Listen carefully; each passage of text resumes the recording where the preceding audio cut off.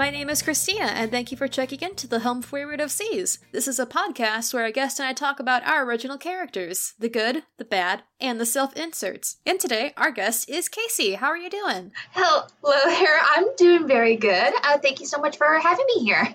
Hey, you're welcome. When you pitched your character back in July.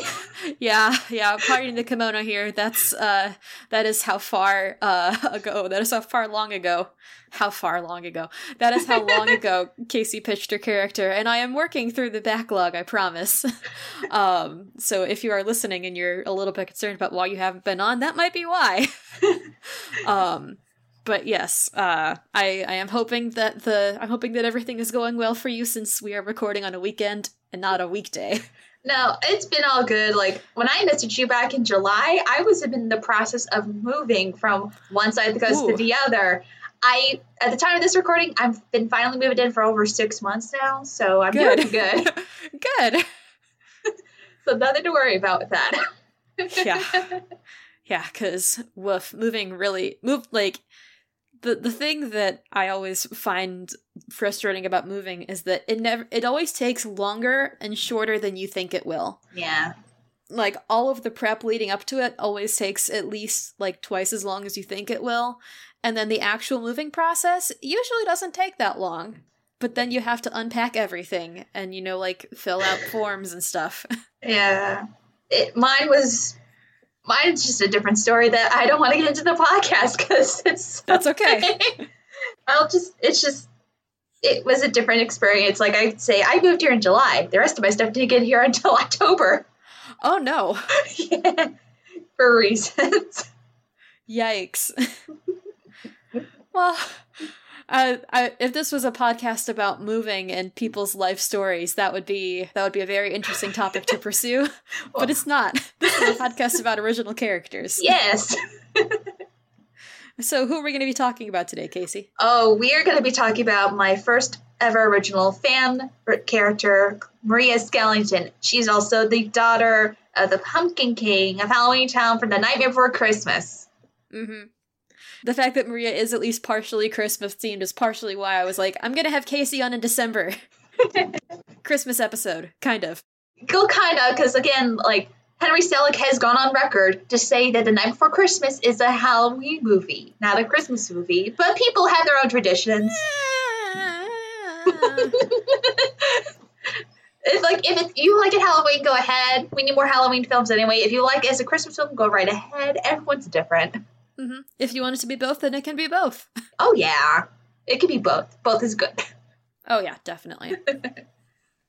So, how about, like, we start at the very, very beginning? Like, why did you make Maria to start out with? Oh, that's going back about when I was around 12 years old. Around that time, I was in a rough spot. I was living in New York originally, a small town. I was being bullied constantly, and I did have a small group of friends that appreciated me, and one of my loves that actually became something good was The Night Before Christmas. I had a regrowing love in that, and it was more comfort. And then during that time, I had stumbled upon a website, a fan site called The Pumpkin Patch, and it's still up today.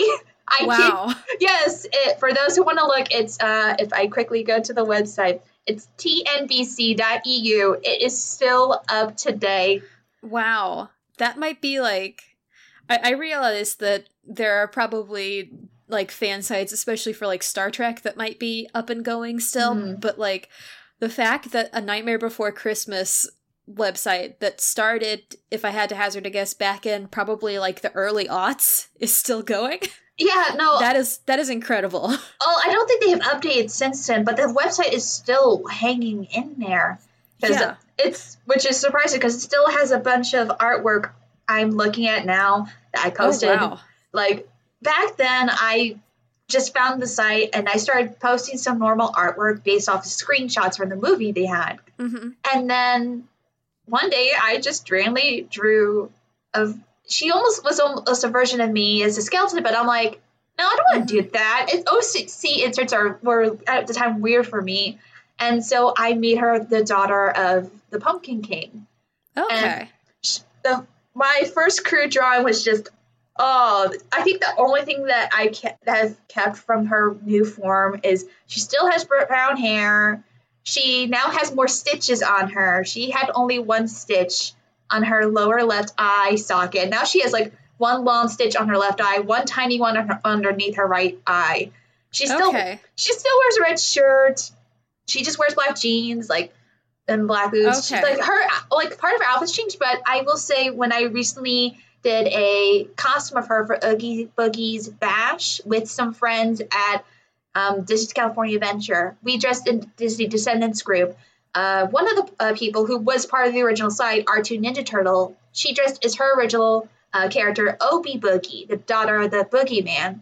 And I updated mine to basically go with what I had. I had an orange and red striped sweater that worked very well with the costume. I did her makeup. I wore black fingerless gloves. That's more of an update of what I would see Maria with the clothing, what I would be comfortable wearing.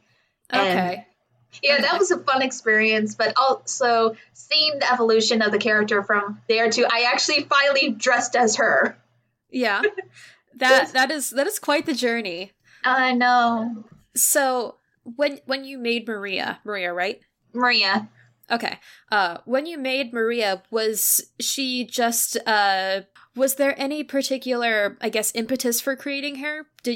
Were you participating in something, or was it just kind of like I'm just gonna draw a character. Here she is. Ta-da. It was basically, I'm just gonna draw a character. And then for a lot of artists, with my wild imagination, I kept coming up with ideas. And at the time when I was looking at my old artwork, I remembered, I tried having her be like, try and fight her own villains, like her dad did the Oogie Boogie Man. I tried doing the Werewolf Clan. I don't know why. Okay. I mean, that ties in enough with Halloween that I think that is definitely a reasonable leap for villain creation. Yeah, no, I don't remember what I did. There's some stories I left unfinished. That story was never finished. Okay. So you were also writing? Yeah, I was trying to write because like the fan site also appreciated fan fiction.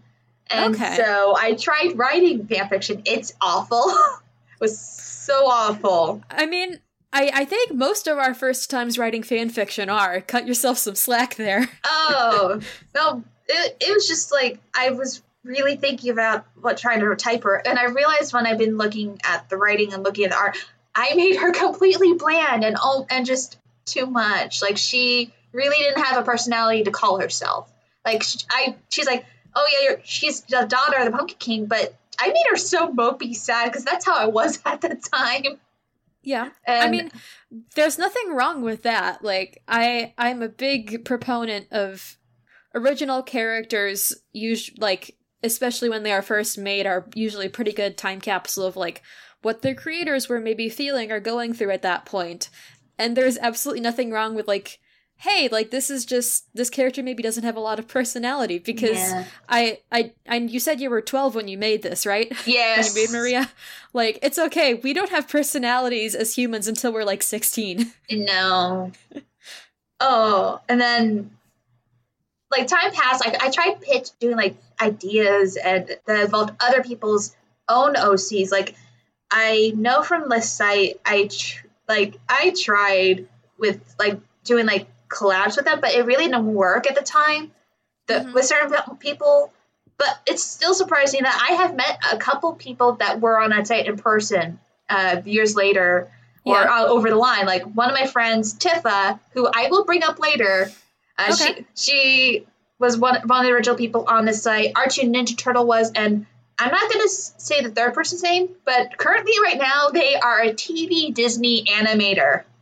Oh, wow. Yeah, she was on this site, and now she's grown from this, and it makes me so happy for her. Mm-hmm.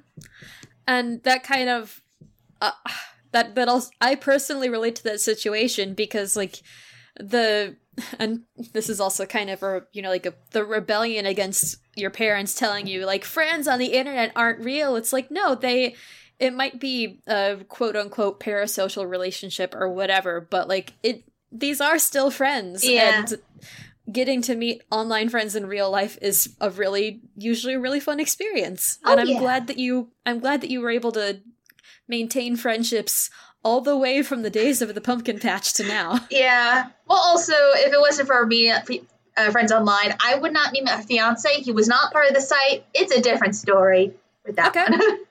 Okay. But Maria has gone through so many different parts of changes for herself. There's a part where I updated her outfit to be inspired by Kingdom Hearts 2 because Kingdom Hearts 2 had just come out around that time. Yeah. And I had her, I'm looking at her pictures. I still kept her red shirt, but she wore a black vest, black leather pants with the patches in them, and a gold chain, and a Kingdom Hearts inspired necklace, but instead of the crown, it was just a silver pumpkin. Okay. Yeah, that's like Kingdom Hearts 2, like, protagonist apparel, and I approve. Yeah, I tried, her name at the time was the Halloween Town Keyblader. Okay. Yeah, I tried making her own Keyblade. I think I called it, like, the Halloween Princess. It was, like, orange with, like, rose and a pumpkin. It was a weird design to her. I mean, Casey, how many, like, weird design can describe, I think, a lot of Keyblades that actually exist in the canon of Kingdom Hearts. That's very, very true. There's a lot of different weird Keyblades out there. Yes, there are. Yeah, but it was like, I didn't really have her do much with that. Like, I had her as, like, almost be, like, undercover of Organization 13. Okay. But it didn't really pan. I didn't write fan fiction. I thought of it as an idea. Nothing really came out of it with that. That's okay. And then she was, like, basically gone for a bit. I had no ideas for her. And then Tifa approached me 9 years ago, and she's like, hey, do you want to role play with our original characters? And that's when we actually grew both mine and her original, her OC as well, from different RPGs we have done together. We've done, and I'm really looking as we did it, I'm like, oh my god, I made her almost Mary Sue, but not intentionally. And I mean, do any of us, well, actually, no, some people do create Mary Sues intentionally, but there is also nothing wrong with Mary Sues. Yeah. This is the podcast to celebrate them. Aww. No, I unintentionally realized I had accidentally made her Mary Sue, because for Maria, she was, of course, the daughter of Pumpkin King, but since her mother was Sally, she acquired the power of visions from her. Okay. So she can see the future when it really wants to choose. Almost like that's a raven. Kind of. Okay. Yeah, so I realized when I started with the art role-playing with Tifa, when we started, I was doing the constant visions, and I'm like, okay, this is making her too knowledgeable about what's happening and wanted to change it too much. This is just doesn't feel right. I want to change and upgrade her. Mm-hmm. And that came an opportunity when my friend Tifa, bless her soul, we are still doing it today. Oh, yeah? She's like, hey, do you want to do a Harry Potter-esque RPG? Yeah. By doing each year. We're still on the final one 5 years later. We have yet... I mean, you're going about the same pace that J.K. Rowling did, so, like, there's absolutely nothing wrong with that. Yeah, this Harry Potter, this is why I wanted to also be on there. The Harry Potter-esque RPG is something me and Tifa want to talk about for a long time, and this is one way to show it, this was one that actually improved on Maria so much more at a grand scale, because, like, we're placing them in roles of characters that should be in the movies, but we're making her own original story out of it. Like, okay. Maria was placed in the role of both Hermione and Ron Weasley together. Okay. Tifa was in the place of Harry Potter, and then her own other OC, Cymax, a cursed scarecrow boy, was placed in the role of Hermione and Ron. So there was, like, a dynamic of, like, equal parts of two characters and two different people. Okay. And it was on different, and it's not getting into different fan characters being placed into the professor roles. Okay. Jack Skellington was Dumbledore. Okay. In this continuity, was he still Maria's dad? Yes. Okay. And in this continuity, Dumbledore, Jack was also the Weasley family. So in that, you still had his wife. They had 3 adopted kids because Maria was the only one they were able to conceive. Okay. And then the Jack is also related to Bonejangles from Corpse Bride, and he's married to Emily. Okay. I actually have never seen Corpse Bride, so is Bonejangles the main spooky guy with blue hair voiced by the actor who I will not name? Oh, no. Bonejangles is the skeleton with the jagged jaw, the one eye, the bowler hat, voiced by Danny Elfman. Okay. That's a much better person to be voiced by. Yeah. They, like, some of the characters we put, so mostly came from Tifa, but we came with like some choices together.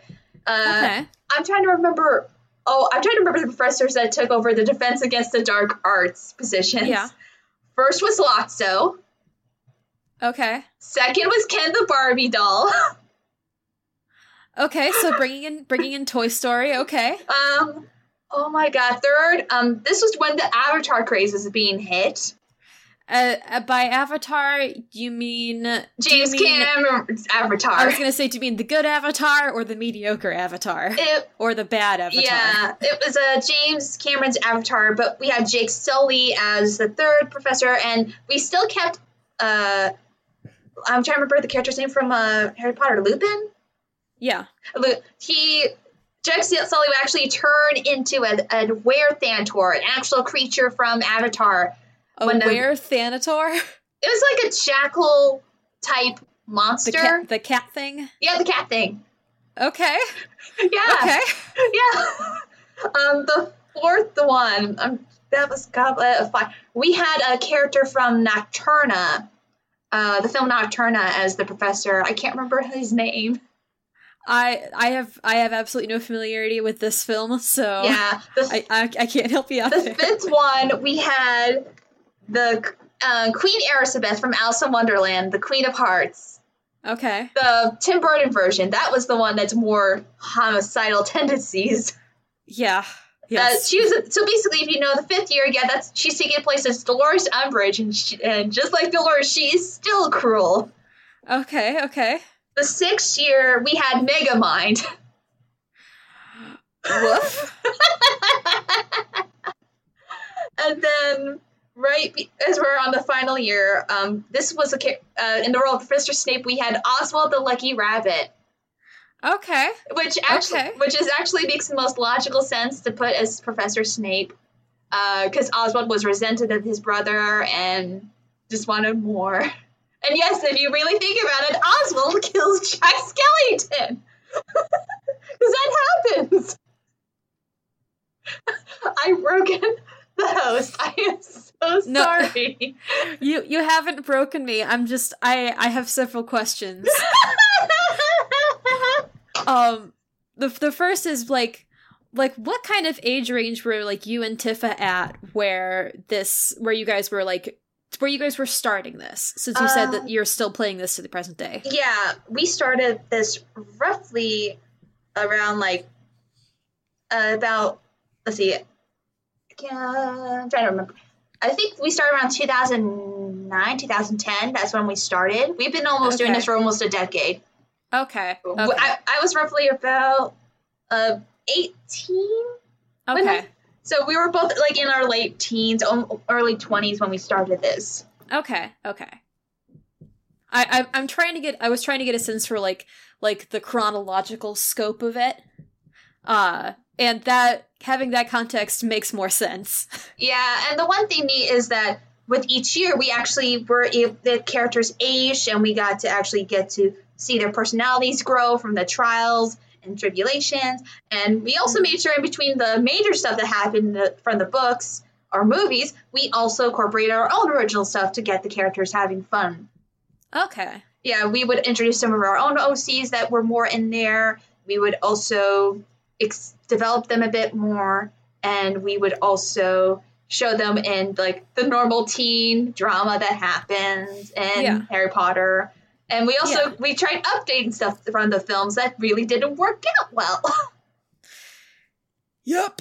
Well, no, the final year is basically how Harry's trying to jump from one part of another, trying to find the Horcruxes.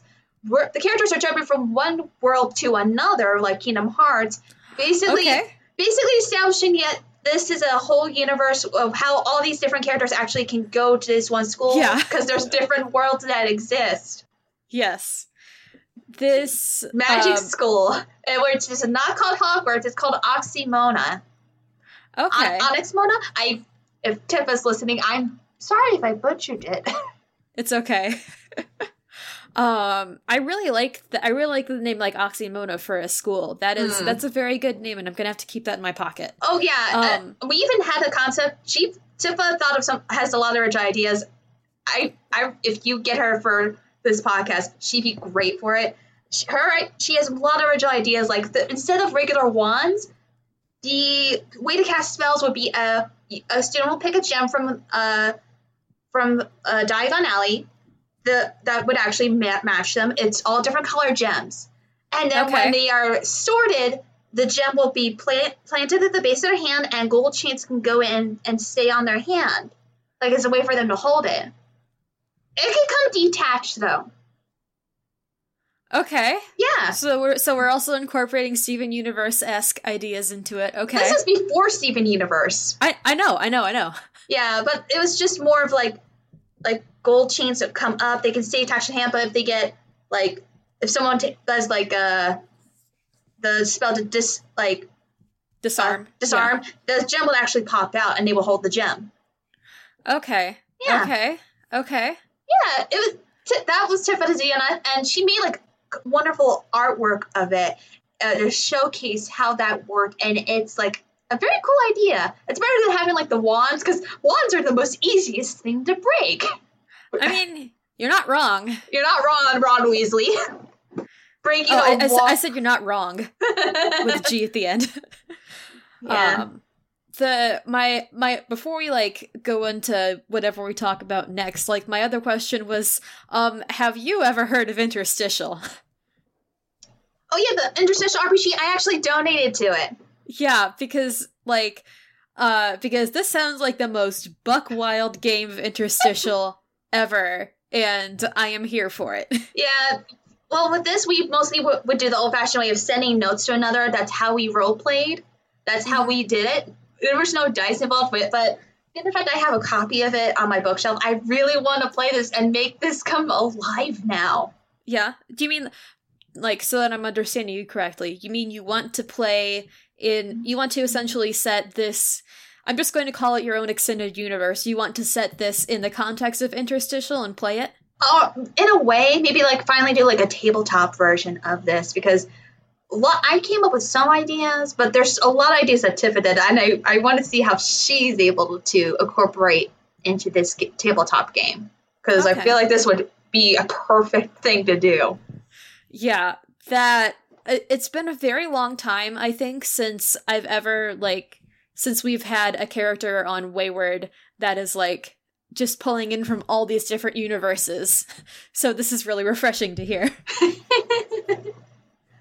I guess maybe the next question is you kind of talked a bit about the evolution of Maria visually, what were kind of the different stages that she went through as she went through different settings. Was it just she went to when the Kingdom Hearts elements were incorporated, was that was when she got all of those all the belts and the chains and stuff. Did she go through any other major visual changes aside from the updating to something that you actually can wear to Disney World or Disneyland? Excuse me. Well, I think for visually, she did go back to her original outfit, but instead of black jeans, she just wore regular jeans, because they were something I wear, and regular jeans are comfy. You can't find black jeans anywhere. I actually shopping interlude from Christina. I actually have a couple of pairs of black jeans that are really good that I got from Old Navy. Oh. They're a good weight, if that makes sense. It's a good weight of fabric. And I was also lucky enough to actually find some that fit me and are flattering on me, because I'm not a model thin person. No, I understand that. Jeans, still pretty good. No, I understand. I'm a curvy lady too, so I understand that completely. I think for Maria, like Tiff and I just did different art role plays. Like we will do some set in her universe. We would do some original stuff. We would actually do sequels to stuff. I think one that actually sticks out the most to me is we actually did a setting where it's like kind of aristocratic 1800s, but Jack's still the dad. Maria's still there. She's not a human. Tifa is her sister. And it's like vampires are in this. Okay. Aristocratic vampires. Two are like in this role play are brothers, and then it's like one that's actually realized he doesn't want to be a monster, but the other brother wants his brother to stay with him forever. Okay. And he's trying to break free with Tifa's character, and then Maria actually stumbles across someone that she used to have as a friend who accidentally got turned into a vampire and later becomes her love interest. And it's just so sweet. His name is Eric, the vampire. Okay. Eric spelled like Phantom of the Opera Eric, or like... yeah, ERIC. Okay. Interesting. Yeah.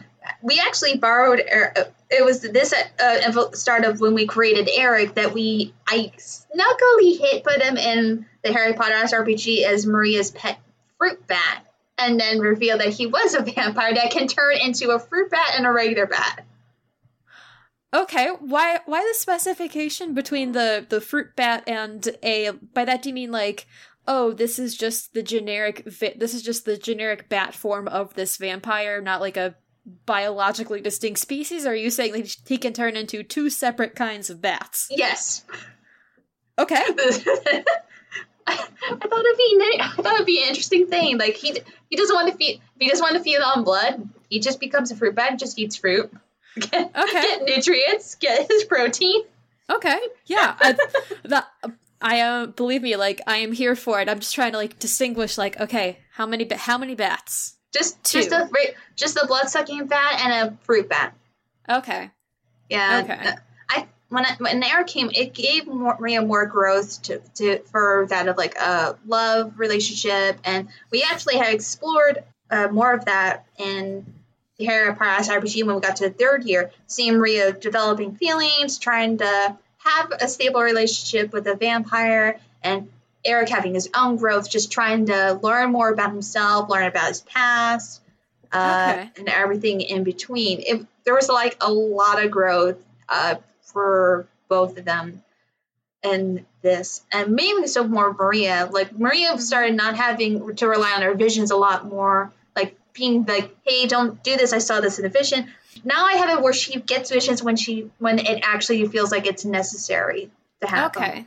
Okay. So that they're not constant. She's worried about her sister. She's very protective, but even though her sister can protect herself, there's a lot in there that gives Maria more depth. And also she has her weak moments. I try to realize as I develop more to make her an actual fleshed out character. Yeah. By giving her so much, like letting her actually be worried. Let her lose a battle. Let her win a battle. Let her mourn.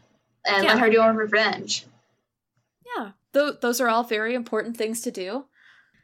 Something that I want to clarify real quick. In the role plays that you have been doing with Maria, is it like this is because I personally have never done any like text-based RPGs in any context. Is this something where it's like just the two of you like role playing, and then you just like you type out like what you want to have happen and you kind of like alternate between each other, or is there someone like moderating it? Oh, no one's moderating it. It's just her and I are just doing like text notes back and forth on DeviantArt. I've saved every single archive of every single note we've done. Oh, wow. Well, because like DeviantArt, which is weird, DeviantArt keeps everything unless you want to delete it forever. Huh. So it's kept I've made sure to archive every single one for like the stories. She just messaged me if she wanted to do it, and we just messaged back and forth, and we just try and think of how we want to write it down and how Okay. we want to do it. Sometimes, like, I can be in control of writing what her character will say. She'll be the same with mine. So we just Okay. kind of like go back and forth each other on these ideas. Okay. I think this might be the first time that I've ever actually had someone on the show who does text-based RPG through DeviantArt. Since I always associate it so much more with like the art aspect than the writing aspect. Oh yeah. It's not the first time I've done like text-based through another person. One time I had a friend where we did a completely our own original characters, and we would text-based, but she lived in Australia. Which is quite the time difference. Yeah, I stayed up to like 4 a.m. one time just doing text RPs, and my family had to come in a room saying, "Go to bed." Yeah. Time zones, they'll get you. Yeah, they will get you. But though, of course, we've been very busy. Both of us have been busy in real life, so we have yet to really continue this story, which sucks because we're on the final one. And it's just real life gets in the way. And we know we both know how some parts are going to end, but we're just waiting to get to it. Mm-hmm. Yeah, I definitely relate to that on several different levels. Yeah. That's the price of being an adult, is sometimes things just get real crazy. Oh yeah. All the time. No, that's not what it is with my videos, like and my webcomic. Okay, so what are some of your favorite, like, plot things that have happened with Maria over her long history? Oh my god, that takes me back. Oh wow. If it'll be easier, we can say, like, what's, like, the top 5, the top 3? Oh, I think for the stories, I think one is Maria discovering that her fruit bat is an actual vampire. That is one that's always stuck with me. Another is Maria accidentally being pulled during the 6th year. She gets pulled in by the version of Helena Bonham Carter's character is Bellatrix? is the other mother from Coraline. Okay. And is accidentally pulled witness to see her father die by Oswald's hands, and that's just left a big scarring fact on her. Yes, very understandably. Yeah, and then the third one, I think it's more just witnessing the friendship that Maria has with Tifa and Cymax, seeing her loving, protecting her friends, the love of her friends and her family, just seeing that growth in there. And I think and then the fourth one, I think I'm gonna add another thing to this RPG thing that we do. Go for it. You know how there's pets, and then during 1 year, if you get to a certain year, you can actually have a Pokemon. Okay, why not? Yeah, so Maria actually obtains her cousin Lance's Dratini, named Arunas, who is the sweetest boy ever, who he stayed as Dratini for Maria since he plans their kids, and he gradually evolves into a Dragonite over time. So you get to see Maria's growth as a Pokemon trainer with her Dratini going to a Dragonite, and it's just a wonderful bond. I think that's so sweet. Mm-hmm. And then the fifth one, I think that actually it's the most recent one that's happened, about a year ago, was Maria learning that her former tutor, Professor Ratigan, accidentally becomes a monster.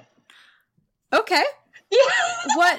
Since Professor Ratigan is already kind of a mouse humanoid, what kind of monster does he become? You know how he was at the end of Great Mouse Detective? I actually do not. I have never seen Great Mouse Detective. Basically, he gets Ratigan actually gets more into his feral instincts as a rat, because he is a rat, not a mouse. He hates me, but he hates being called a rat.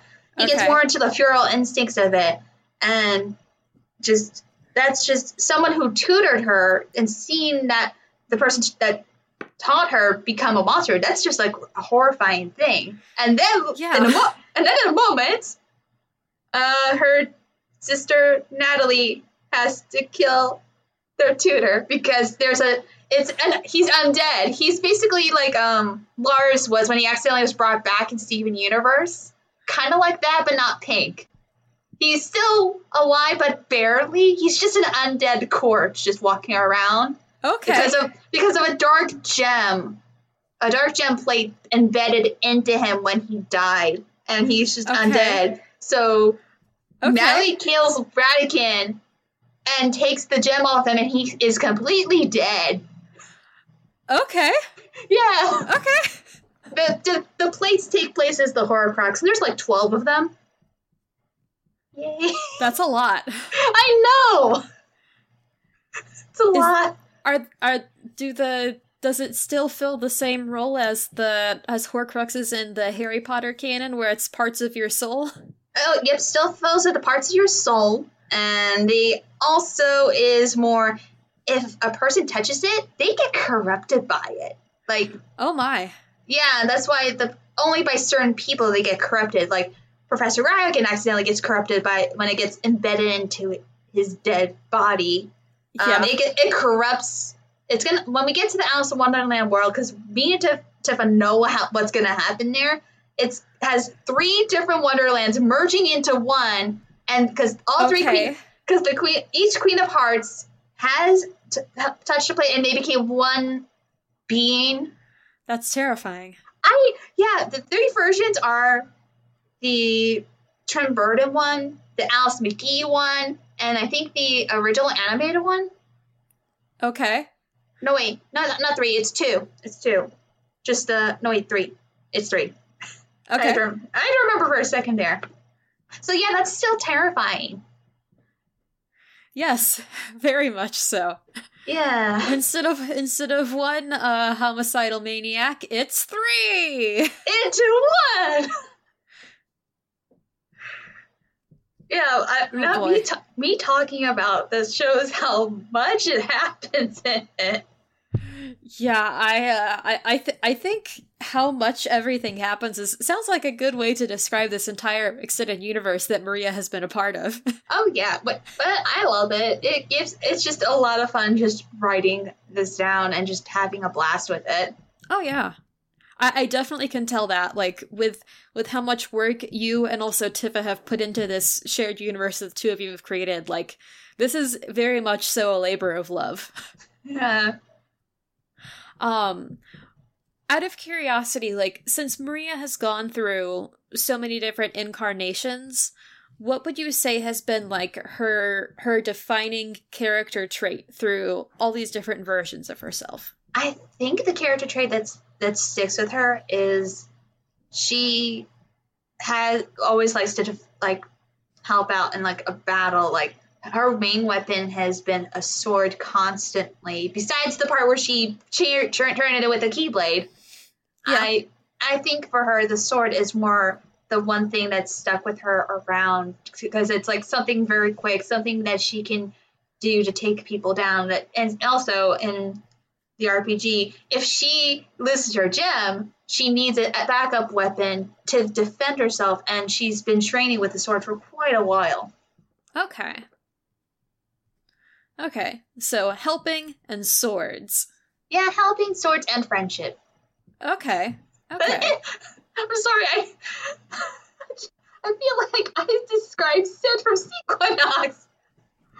I mean, that is definitely not the worst comparison. That is, in fact, a very good comparison. No, I'm sorry, I'm just thinking, Brie, what do you have there? A sword! No! Oh, yeah. Always a classic. R.I.P. Vine. R.I.P.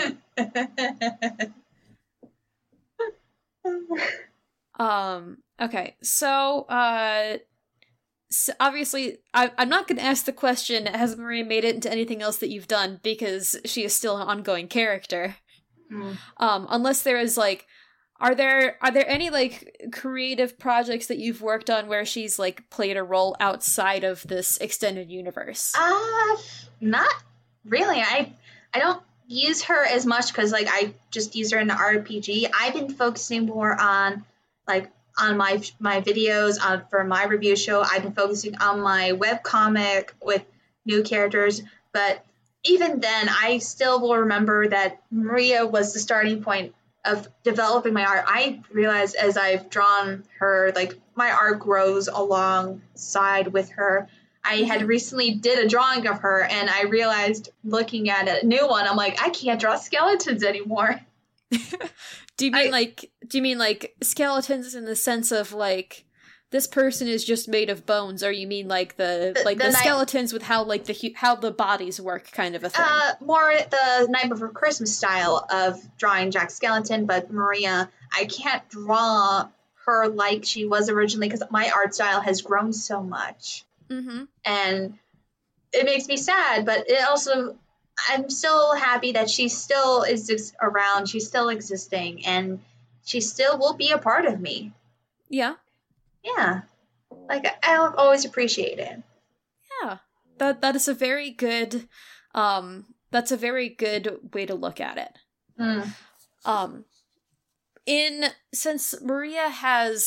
Since you've developed Maria into a character with her own like fully established personality and stuff, like what aspects of yourself would you say are like still present in her at this point? I still say like caring for friends is one, because I'm can be a worrywart sometimes, so she can worry a bit like me. I think more of like that's like the thing. I think caring and being a worrywart, those are still traits that I associate with Maria a lot. Okay, because they are part of me, and she still worries. Like, she's worried about her family, she worries about her friends. She wants to try and protect them all, even if she can't. I think, and also I think part of that trait lies onto my reviewer persona that I realized I think I brought from Maria to my reviewer persona, where she wants to protect everyone, but she can't do that. Yeah. Yeah. Like, there's like, even between a skeleton and a magical girl, you can't save everybody. Yeah.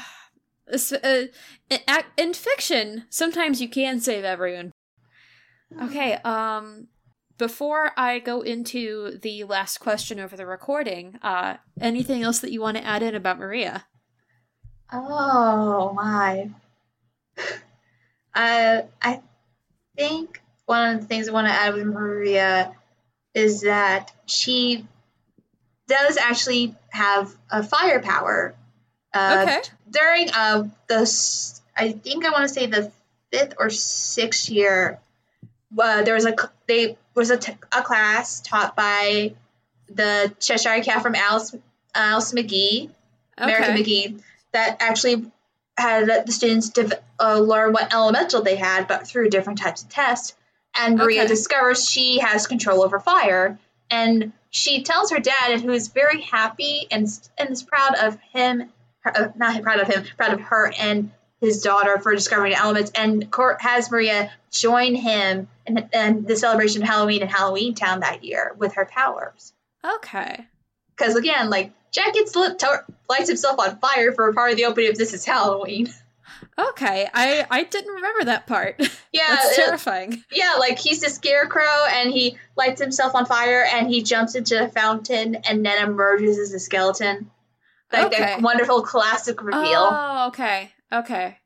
Now I'm able to remember what part you were referring to. I was trying to remember Jack Skellington, the character, being on fire, and forgot about the lighting the costume on fire part. Yeah.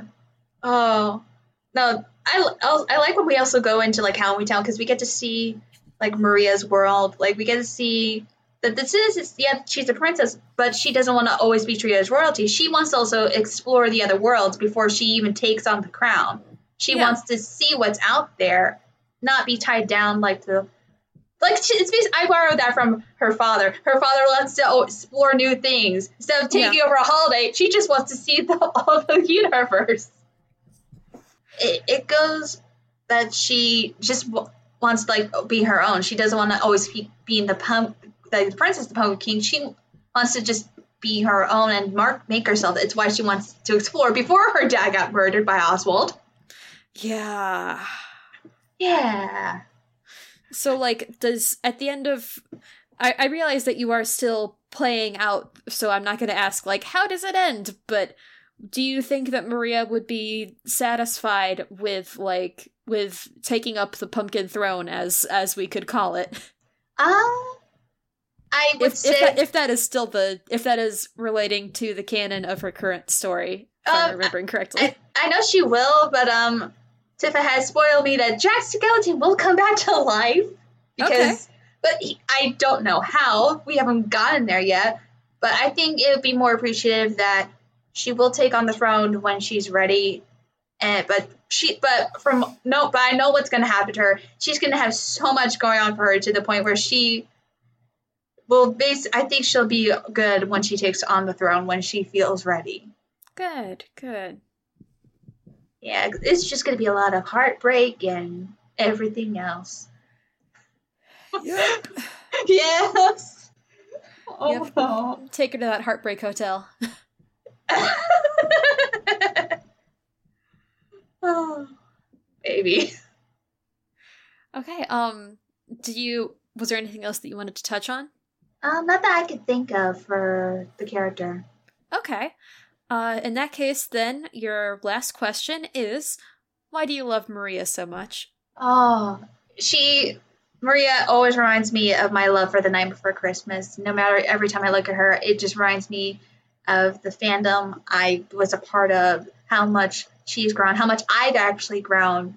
And it just warms my heart when I just look at her. Like, I got my artwork of her right on my computer as I'm talking with you, and it just makes me happy just seeing her and just knowing that the artwork is still out there online.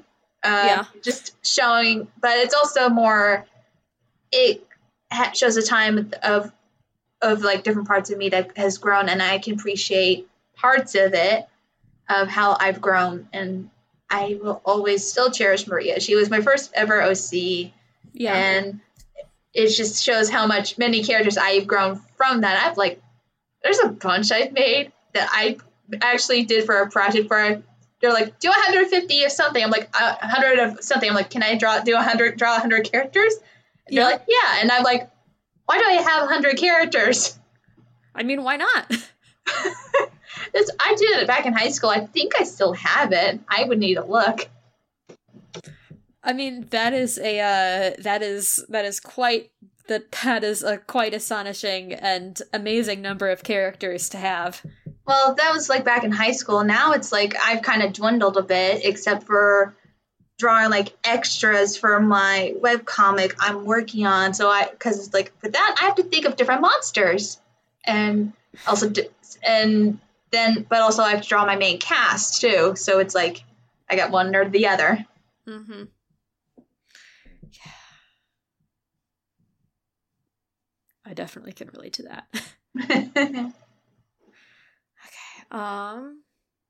Thank you so much for coming on the show today, Casey.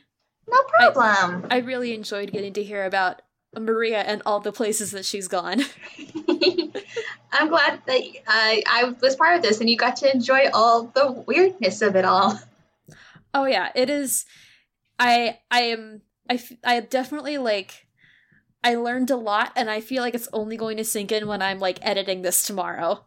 I'm absorbing the information, and then I will comprehend it tomorrow while I am editing. And you're going to ask me more questions like, what, Casey? What? I mean, I might. I will try. I just might. If I can, I will direct you to my friend Tifa for her Twitter. Mm-hmm. Because some things I don't know, she might know. You could probably ask her to be a guest. That's a good point. Yeah. But speaking of Twitter, where would you like to be found on the internet? What do you have that you want to promote? Okay, here we go. I apologize in advance. It's okay. I'm going to take my drink of my tea. All right. You can follow me at Twitter at MSNightmare24. You can follow me on Instagram at Miss Nightmare Reviews. You can also subscribe to my YouTube channel called Miss Nightmare Reviews, where I review things from your childhood to see if they still hold up today. You can also I'm part of a podcast called One Crazy Weekend, where I've been forced with my fiance and a couple of our friends to watch every single WrestleMania event during that weekend. All indie shows leading up to WrestleMania of 2019. Wow. Yes. That is quite the endeavor. It is quite the endeavor. And if you want to read something that not listen to a podcast, you can read a webcomic I've started like a couple weeks ago called The Monster Homebrew. It's a slice of life about RPGs, monsters, love, college, all that jazz. I just started, but you can also view the first 12 pages on my Patreon at patreon.com/Nightmare Productions if you want to help support the work I do. Okay. In that case, anything else to add before I go into my outro? Nothing that I can think of. Once again, Christina, thank you so much for having me. This was a blast. Hey, you're welcome. Glad to have you on, Casey. Yay. The Home for Wayward OCs is a part of the Corner Podcast Network. It can be found on iTunes or Apple Podcasts, Google Play, Pippa, Stitcher, and wherever else your local podcatcher gets it from. And if I'm not on your local podcatcher, let me know and I'll see about getting on there. Our theme song is Violet by Poddington Bear, courtesy of the Free Music Archives. R.I.P. and peace. New episodes come out on the 2nd and 4th Mondays of the month. If you'd like to get in touch with us, we can be found on Twitter at WaywardOCPod or through the WaywardOCPod hashtag. You can also email us at waywardocpod@gmail.com. And I do currently have a good backlog of guests, but if you are interested in being on the show, you can always send me an email or a tweet at the Wayward account, and I will get you on the waiting list. And of course, since this is a podcast, it is super helpful if you can subscribe and rate us on your listening platform of choice, and maybe even leave a review, because that helps us to find a wider audience and to brighten more people's days. So, thank you all for listening. This has been the Home for Wayward OCs, and we hope you enjoyed your stay.